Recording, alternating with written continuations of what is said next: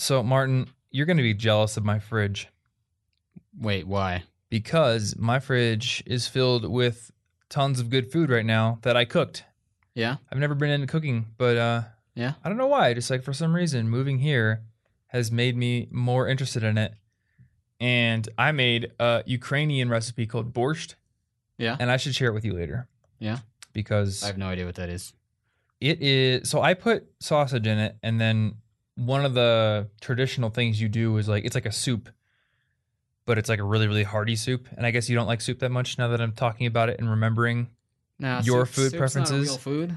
But like it's just like potatoes and beets and carrots Oh, that's and cool. onions and tomatoes and all kinds of like super healthy things. It's probably the healthiest thing I've ever made and like eaten on a regular basis, Good job. except maybe like those big stir fries I used to I'm make. proud of you, son. But yeah, it's really good. And when I was making it, I realized like you could very easily make this both dairy free and vegan. Yeah. The only dairy in it is It's the just sour mostly cream. vegetables and stuff. Yeah, it's just like mostly vegetables. And then like I guess like the traditional thing to do is to put sour cream on it. And that taught me that I actually like sour cream. Oh. Because I've always hated sour cream when they put it on like nachos and Mexican food because it's by itself. But mixed into that soup, it's amazing. So yeah, I guess I forgot. You don't like soup. So sorry for recommending you the wrong I like food. miso. That's true. Miso. And is that because it's like so simple and there's only like one or two things in it or something? Yes. Huh. Are you one of those people who just likes to mindfully taste each ingredient? Yes. Ain't you ever seen Ratatouille? No, actually. What, you haven't? No. Oh, I never had any interest. And usually at the age I think I was when that came out, I would see things if my siblings watched them, and they didn't watch that, so I didn't see it. oh no. Yeah, I never seen it. Ash is going to be really disappointed with you. There's a Disney movie you haven't seen. That's like fine. a recent one, a good one. That's fine. I've Come read on. Harry Potter like 40 times. She'll probably be okay with it. That's true. Yeah, well, that is the prerequisite for being her boyfriend, I think. Read Harry Potter at least 40 times. But no, dude, Ratatouille is like one of my favorite Pixar movies. It's like between that and Incredibles, I think. I mean, Inside Out was amazing, but I still think those two are kind of top of my boat, at least for me. And in Ratatouille, if you would watch it, there's this scene where like the rat has his friend taste some cheese and then has him taste the strawberry. And then he's like, all right, now put them together. And it's like beautiful harmony and Yeah, but music. that's 2 ingredients. That's fine. Right. But take that further. And that's when you start getting Well, you could really take a good lot stuff. of things too far, though. Look, man, all I'm trying to say is like tomatoes on their own, okay. I don't like Potatoes tomatoes. on their own, okay. Like onions on their own, pretty okay, you know? But put it all together in a really good soup, I'd rather just stir fry all the same Friggin' ingredients dope. together. all the same ones. Yeah. Well, I don't like tomatoes. Oh, okay. Like the taste or the texture? Texture. Because Anna's the exact same way, so I've learned just to not use like diced tomatoes in anything. But if I use a sauce, then she's fine with it. Yeah. Or like crushed tomatoes, she's fine with it. I'm going to be a chef. I'm not going to be a chef. Fair. That would require me to go to culinary school and probably not podcast Yeah. and then work in a kitchen. And I've seen the movie Waiting, so I'm not going to do that. Anyway, we are going to analyze a book today. It's called The War of Art, Not the Art of War, which I haven't read actually. Maybe we should do that at some point. I don't know. That'd be cool. But I think my friend Matt recommended this to me, and I read this book. I would say to sum this book up, I would just say like, do your work. Yeah. Like the whole thing's kind of about getting over the resistance to the Yeah. work that means the most to you. It's kind of a weird book because it's broken into 3 parts, and the third part gets like pseudo-religious, I would almost say. Yeah. Well, I think he says explicitly that for him it's religious, but he also Yeah. says if you're not, you can just interpret all this metaphorically and it's still fine. Yeah. So I guess to say up front, like I think this is a good book to read for anybody struggling with procrastination or struggling with resistance to getting their work done anyway. It is basically a meditation on that and on what you can do to get over that. I found it very motivating. I highlighted a lot of stuff in this book, but it is interesting because he breaks it down into 3 parts. So you have part 1, which is basically defining resistance as like this real enemy to be fought. Not just, oh, I'm procrastinating or, oh, I don't feel like doing this, but like resistance, he gives it all these qualities. Like it's, it never goes away. Yeah, he personifies it quite a bit. It's very personified. It's like something to be defeated and overcome. And then part 2 is called Turning Pro, which is all about this pro mindset versus the amateur mindset and how pros get over resistance and get their work done. But then part 3 is kind of religious, I suppose. Well, he's talking about like the source of inspiration. Yeah. He talks about like the Greek muses and how real artists know that their best work doesn't really come from themselves, but instead they feel like they're tapping into some greater source of inspiration or source of creative energy in the universe. And for him, it is kind of a religious experience.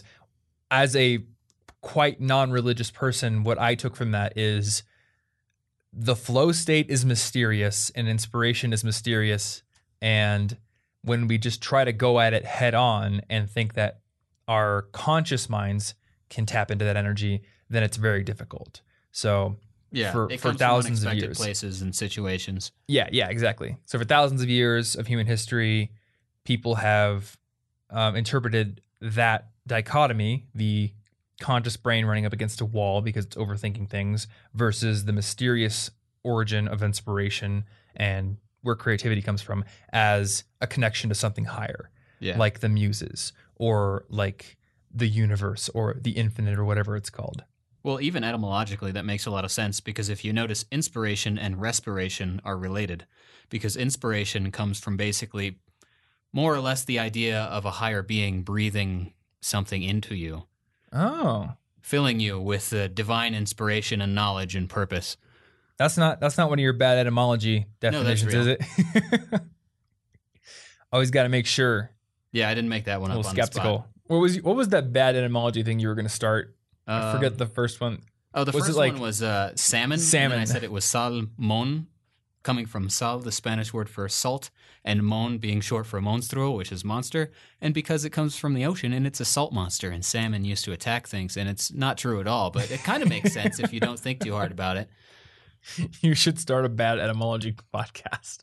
Yeah, I'll work on that, and I'll miseducate the masses. I forget. Is it etymology or entomology? Because one is bugs, entomology right? Is insects. That's right, insects. Yeah, is it just insects or is it like bugs in general, like arachnids and stuff like that? I don't know. Didn't you work in an entomology department once? I worked in IT in an entomology department.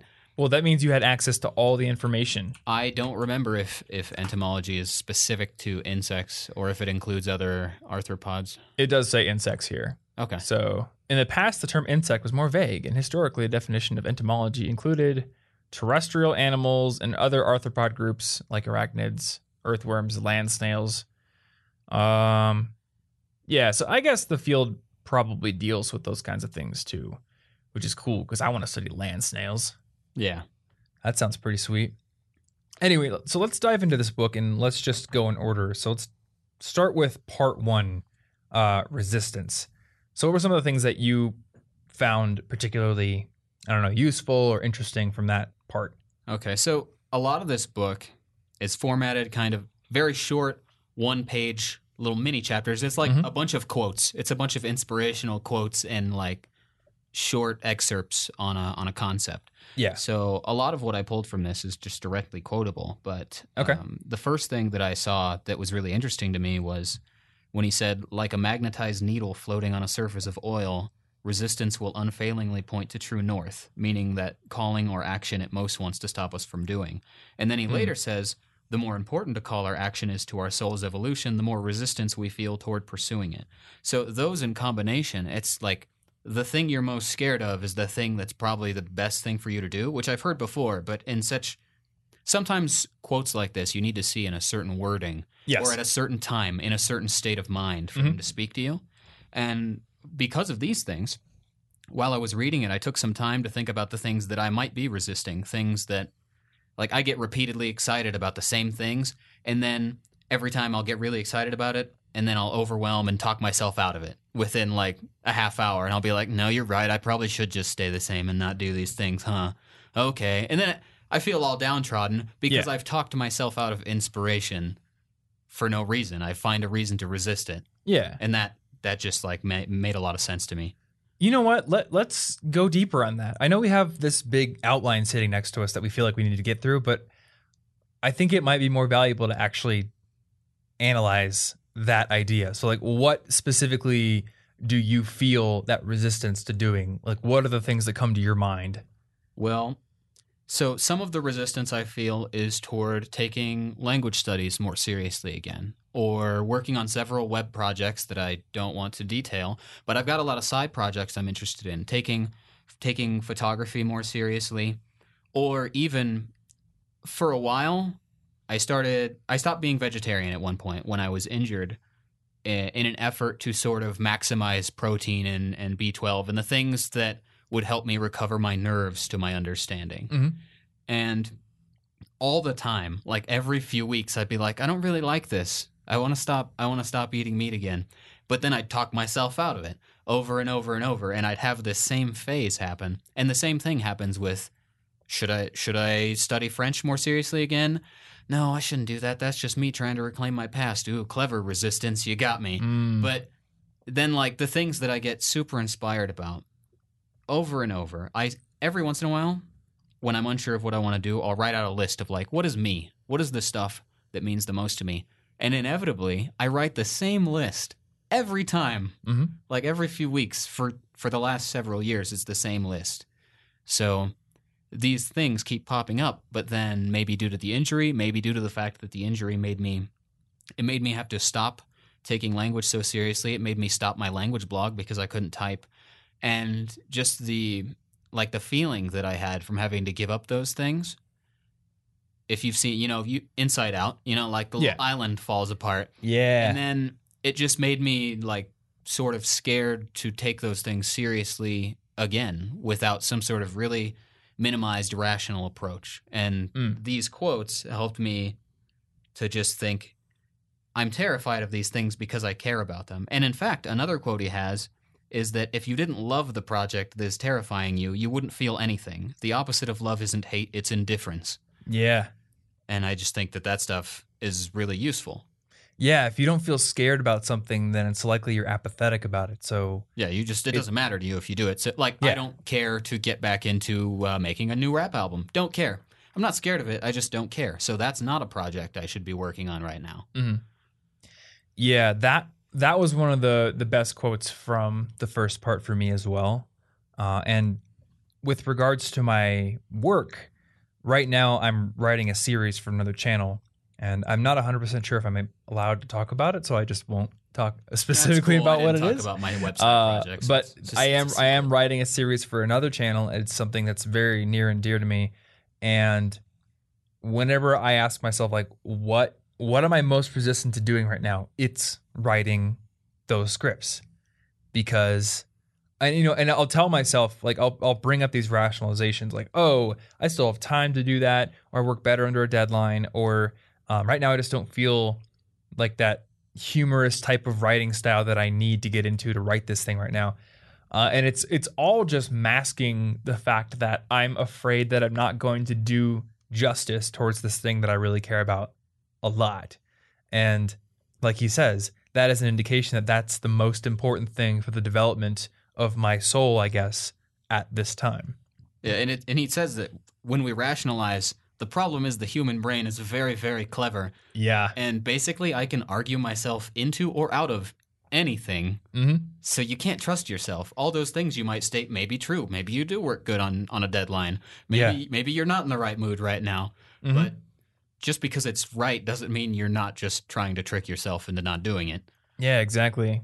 On like a more overall, like universal level, not just with regards to my work that I do now, I think the thing that I often feel the most resistance to doing is stuff that is related to music, because all of my life I've loved music and I listened to tons of it. And I mean, you know that you and I have pretty different ways that we interpret music. Yeah. For me, it's much more rhythmic, and I'm really interested in the interplay between like percussion and bass and all that kinds of stuff. So there's like parts of my brain that are pretty squished down that are just like, you should probably learn to dance or sing or learn an instrument again. And all these rationalizations always come up. One of the biggest ones is like, no, you have to do things that create a tangible, useful value to people that, you know, help them in their lives. And music isn't that, even though I know it is, because though that's like, not even true. A world without art would be horrible because we wouldn't be happy. We wouldn't have feelings and emotions. It would just be all logic. But I see myself as like that ultra logical person who has to create, I don't know, productivity stuff or code or do really scientific things. So I always use that as an excuse to not get into music. And then I remember when I grew up, like from my teenage years onward, I played guitar, and I was always pretty good at playing scales and making stuff up, but I always had a hard time understanding what keys were. Like if somebody's like, hey, play in the key of G, I have no clue what that means. And I don't know how to read music, and I can't really play any songs. So I've always told myself like, oh, I'm just bad at playing instruments. It's just like not for me. But it's a similar thing with learning languages, right? Everyone tells themselves, oh, I'm not cut out for learning languages. I'm not cut out to be a musician. When in reality, that is the reason that they're not able to do it, because they have blocked their minds from becoming open to the possibility that it's just something to be learned and practiced. Yeah, you're not cut out to do anything that you won't do. Yeah. I can tell you that much. And just like music, it's really easy with language, especially if you live in America, to say, well, I don't really need to, because for the most part you don't really need to. Like if I study up French again, get myself back to where I was, I don't actually need that here. The same way you don't actually need to play an instrument. So it's really easy to rationalize, yeah, but there's not a concrete benefit for that. What's the point? Mm-hmm. Well, what's the point of anything? You make one up. Do you like it? Yeah, exactly. Now we have like those overarching doubts about our own abilities.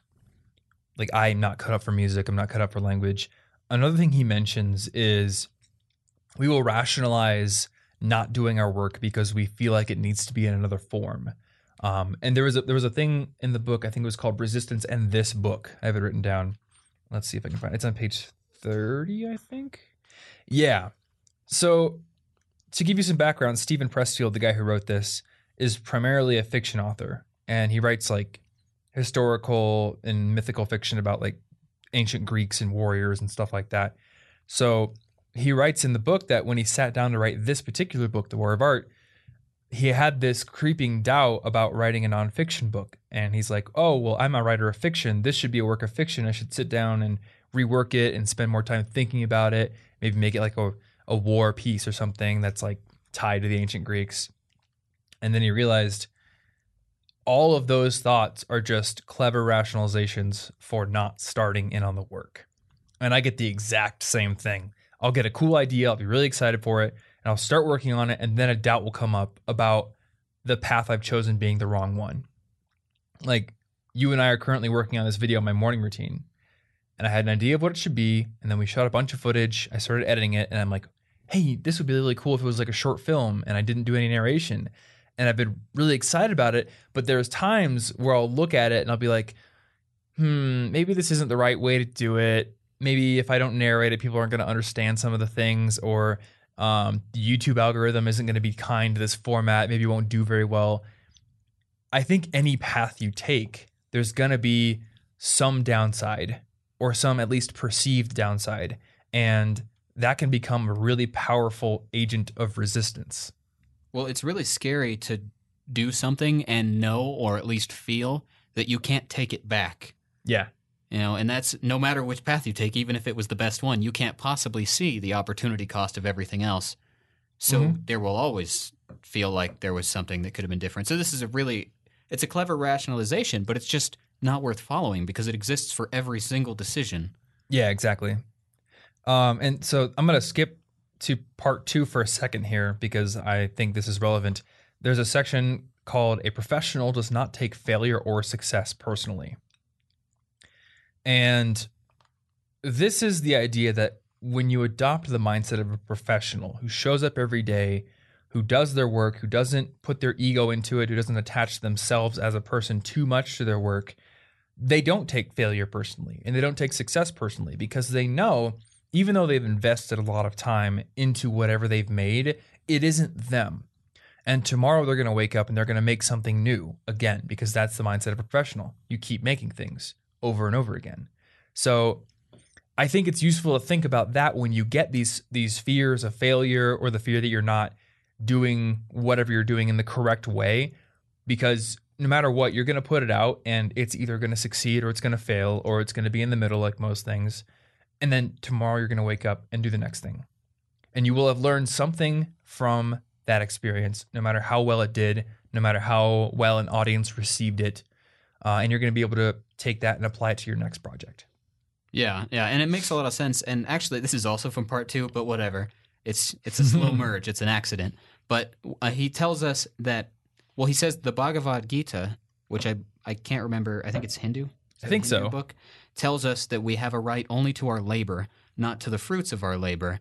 So the point is to do the work for the joy of the work rather than any benefits or praise. And I think the not taking even success personally is interesting, because lots of people will tell you don't take failure personally because it's like a don't get too hurt, keep working, kid. But if you take success too personally, if you identify with that success, let's say I feel my purpose was to create that album I created in college. If that was my only purpose, well, I did it now. Mm-hmm. If I'm that success is over. So what do I do now? If it's about the work, well, I keep working. But if it's about that outcome, the outcome already happened. So I'm now out of a purpose. Yeah, exactly. And you know what? That reminds me of something in part 3. So I guess we're just going to jump around. Whatever. Screw dividing this podcast up into 3 different sections for 3 different parts, because a lot of it loops back and connects. And while part 3 was really, really focused on muses and pseudo-religious stuff, cool. There was one section that I really resonated with, and it was this section about territory versus hierarchy. So I'm just going to read a quick excerpt here. In the animal kingdom, individuals define themselves in one of 2 ways: by their rank within a hierarchy, like a hen in a pecking order or a wolf in a pack, or by their connection to a territory, a home base, a hunting ground, or a turf. And this is how individuals, humans as well as animals, achieve psychological security. They know where they stand and the world makes sense. Of the 2 orientations, the hierarchical seems to be the default settings. It's the one that kicks in automatically when we're kids. We naturally run around to packs or cliques, and without thinking about it, we know who's top dog and who's the underdog, and we know our own place. So essentially, we define ourselves by our standing within a hierarchy. But he points out that as an artist, or as anybody doing work that is valuable to them, you could be like mowing lawns or something. You don't have to be an artist painting the next Van Gogh or something. When you view yourself in terms of a hierarchy, you don't look inward and you don't use what is inside of you to create your art. You look at what's going to look good to the audience, or how does this help or hurt my place within the hierarchy. And I struggle with this so much. And it gets harder like every single day, because the work I do on YouTube, on podcasts, like there are natural hierarchies built into every aspect. How many views did this video get? How many likes did this video get versus the views? How many comments? What's my subscriber rank on YouTube? All that kind of stuff. And the more my business has grown and the more subscribers the channel has gotten, the more I have like this pressure and this feeling to create what is quote unquote right for where I am in the hierarchy, rather than what is just interesting to me. And I remember back when I was just like a really small time blogger in college, I had, very small audience, but it didn't seem like it was my job to create like the ultimate piece of content on topic X or topic Y. I would just do whatever was interesting to me. And I would just, I took an hour or 2 to write an entire article about trying to ride 50 miles on my bike and passing out on the side of the road, and wrote tons of jokes into it. Or I did an article on if then habits, and I used Magic the Gathering as a metaphor, not because I thought it would play well with an audience, but because I was really into Magic at the time. And I'm like, you know what? It would be really cool to break down a magic card and weave that into this idea that I'm forming here. And now, like, I think I still do that, but there's this tendency to gravitate towards, all right, Tom, you have this really big study channel. So if you're going to do a video on math or you're going to do a video on morning routines, it has to like look a certain way because you have this many subscribers, or like this video over here from somebody else got this many views. So if yours doesn't get that many views, it's a failure. And I think that is a detriment to the creation of good art, because we're not thinking about what is inside of us. We're just thinking about like, how will this look to everybody else? Well, you know what? That might actually, now that I think about that and hear you say that out loud rather than reading it, I wouldn't doubt that that's what happens to most, like I like their first album better. An artist starts out making their art, but then they get successful and the labels tell them to make what they need. Yeah. And slowly they become just like everybody else because the overall huge audience wants similar things until they're told, no, you actually want this new album you didn't even think of. And then they're like, okay, I agree. But for the most part, they don't know what they want. So, yeah, you mean like sophomore slump. Yeah. Kind of. It happens to a lot of bands, and I think that is absolutely why it happens, because when a band is totally unknown, they write what they want to write, and they play what they want to play.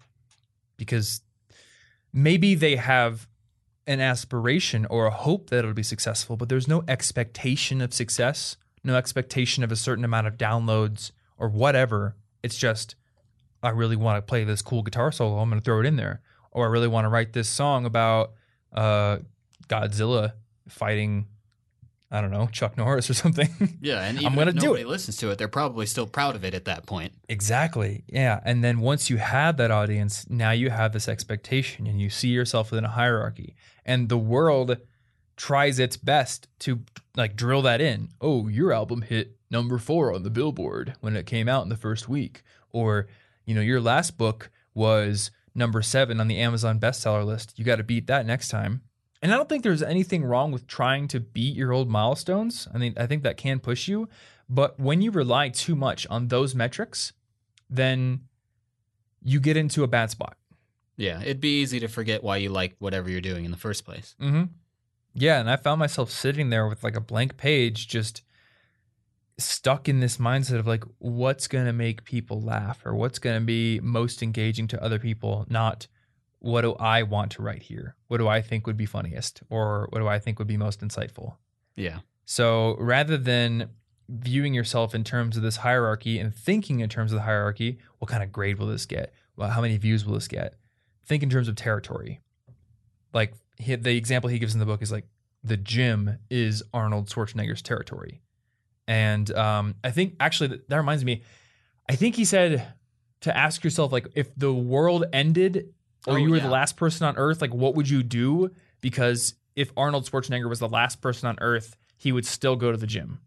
Yeah, it's like he says another test to see if you're doing something hierarchically or territorially is of any activity you do, ask yourself, if I were the last person on Earth, would I still do it? Yeah. Now, I did note that this doesn't actually apply to everything. So, for example, language, or if you are really passionate about helping people, perfectly reasonable things, but they both kind of rely on other people being alive. So in that case, I would say, if I had to do this anonymously or exclusively with or around people other than my friends, family, and acquaintances, would I still do it?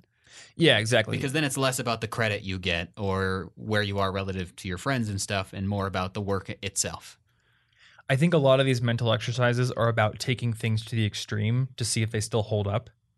But not every mental exercise like that is going to apply to every situation. So you may need to come up with a different one, like you just said. Yeah, just something. What if I had to do this anonymously? What if I could never get credit for it?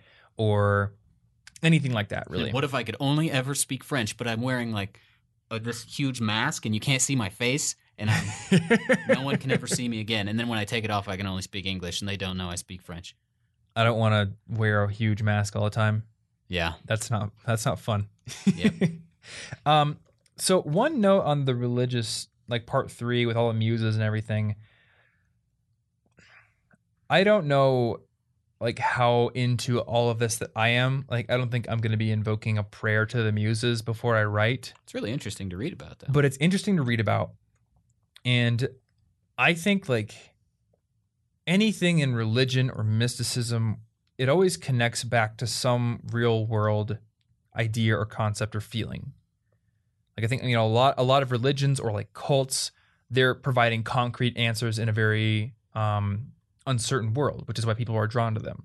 So whether or not you believe that a religion or a certain mystical idea or some myth is true, there's some kernel of either truth to it or some usefulness to the human experience buried within it.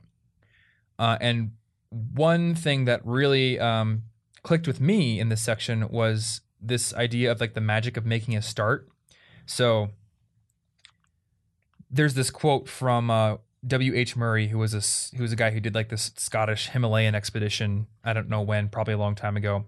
But it's all about how when you get started, things just seem to work out for you, or they seem to click into place. It seems like the world sort of goes to bat for you, goes to work for you, and starts making things happen, makes you able to meet people you wouldn't have otherwise met, or just opportunities fall into place. And I think like a lot of this is connected to this idea of like connecting to a muse or getting inspiration from something higher than yourself. Because before you have started something, you look at the scope of the project and you can look down the line and see roadblocks or just certain aspects of it. And like you'll think, how could I ever do that? That seems way too big and way too crazy. I think a lot of people, when they look at, for me, maybe music, or for one of our friends, game development, they look at certain aspects of it and be like, I could never do that. That's too hard.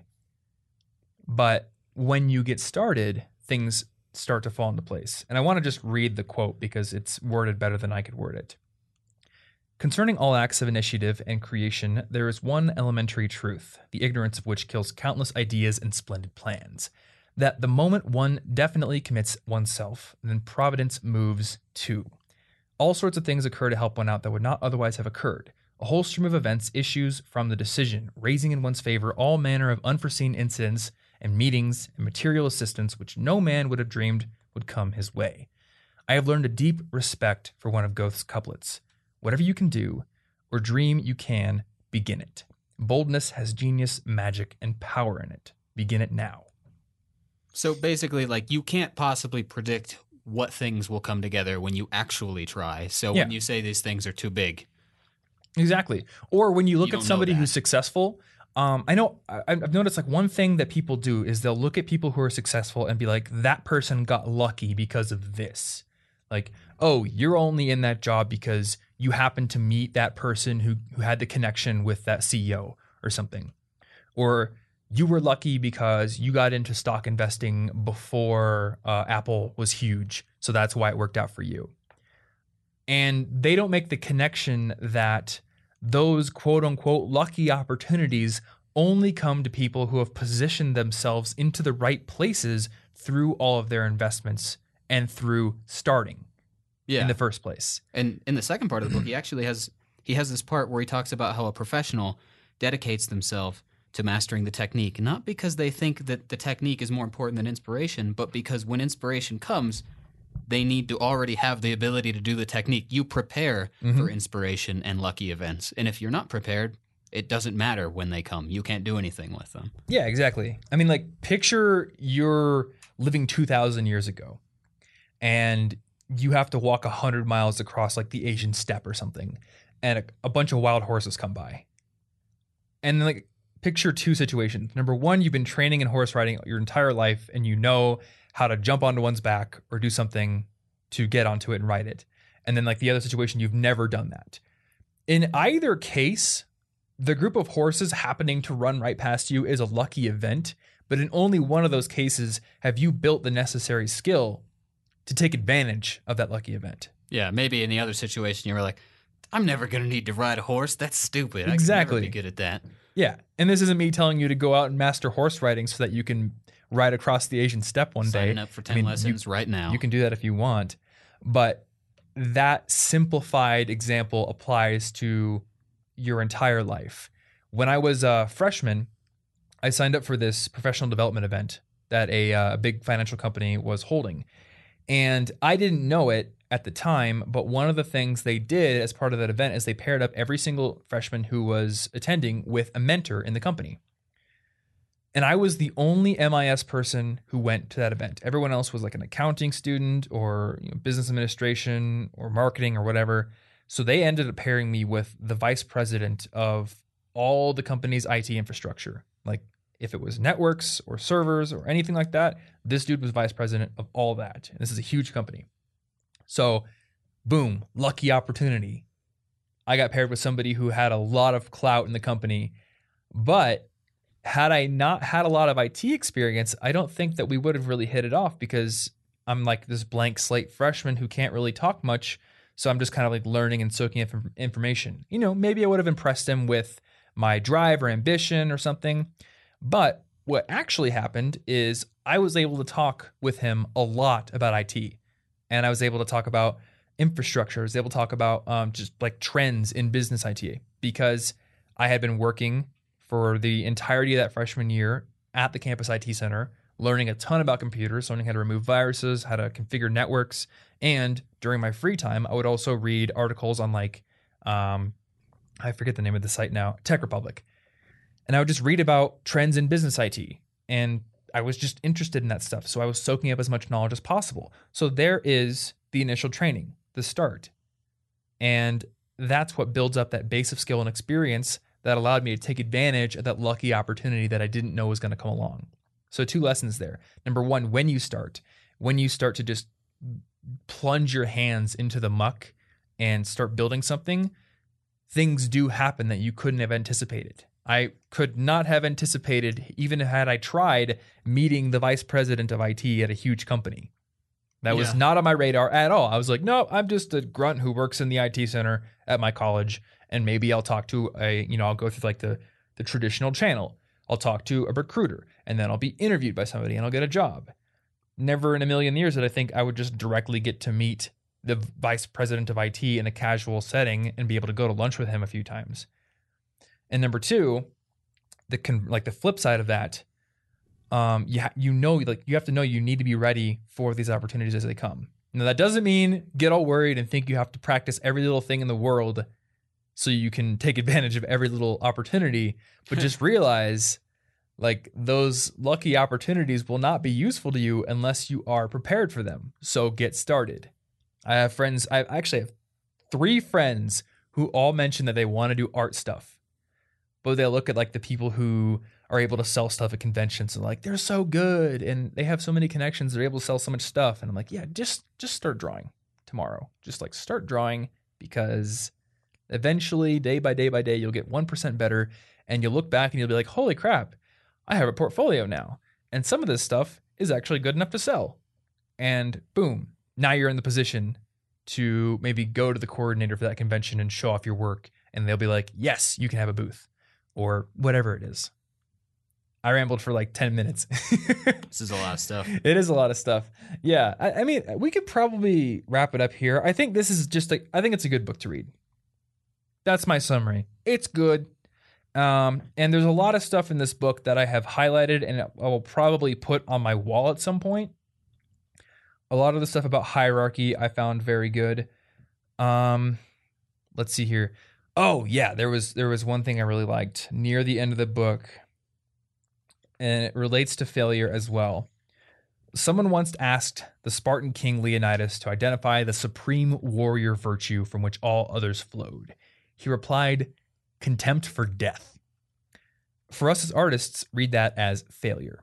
Contempt for failure is our cardinal virtue. By confining our attention territorially to our own thoughts and actions, in other words, the work and its demands, we cut the earth from beneath the blue-painted, shield-banging, spear-brandishing foe, which in this case is resistance.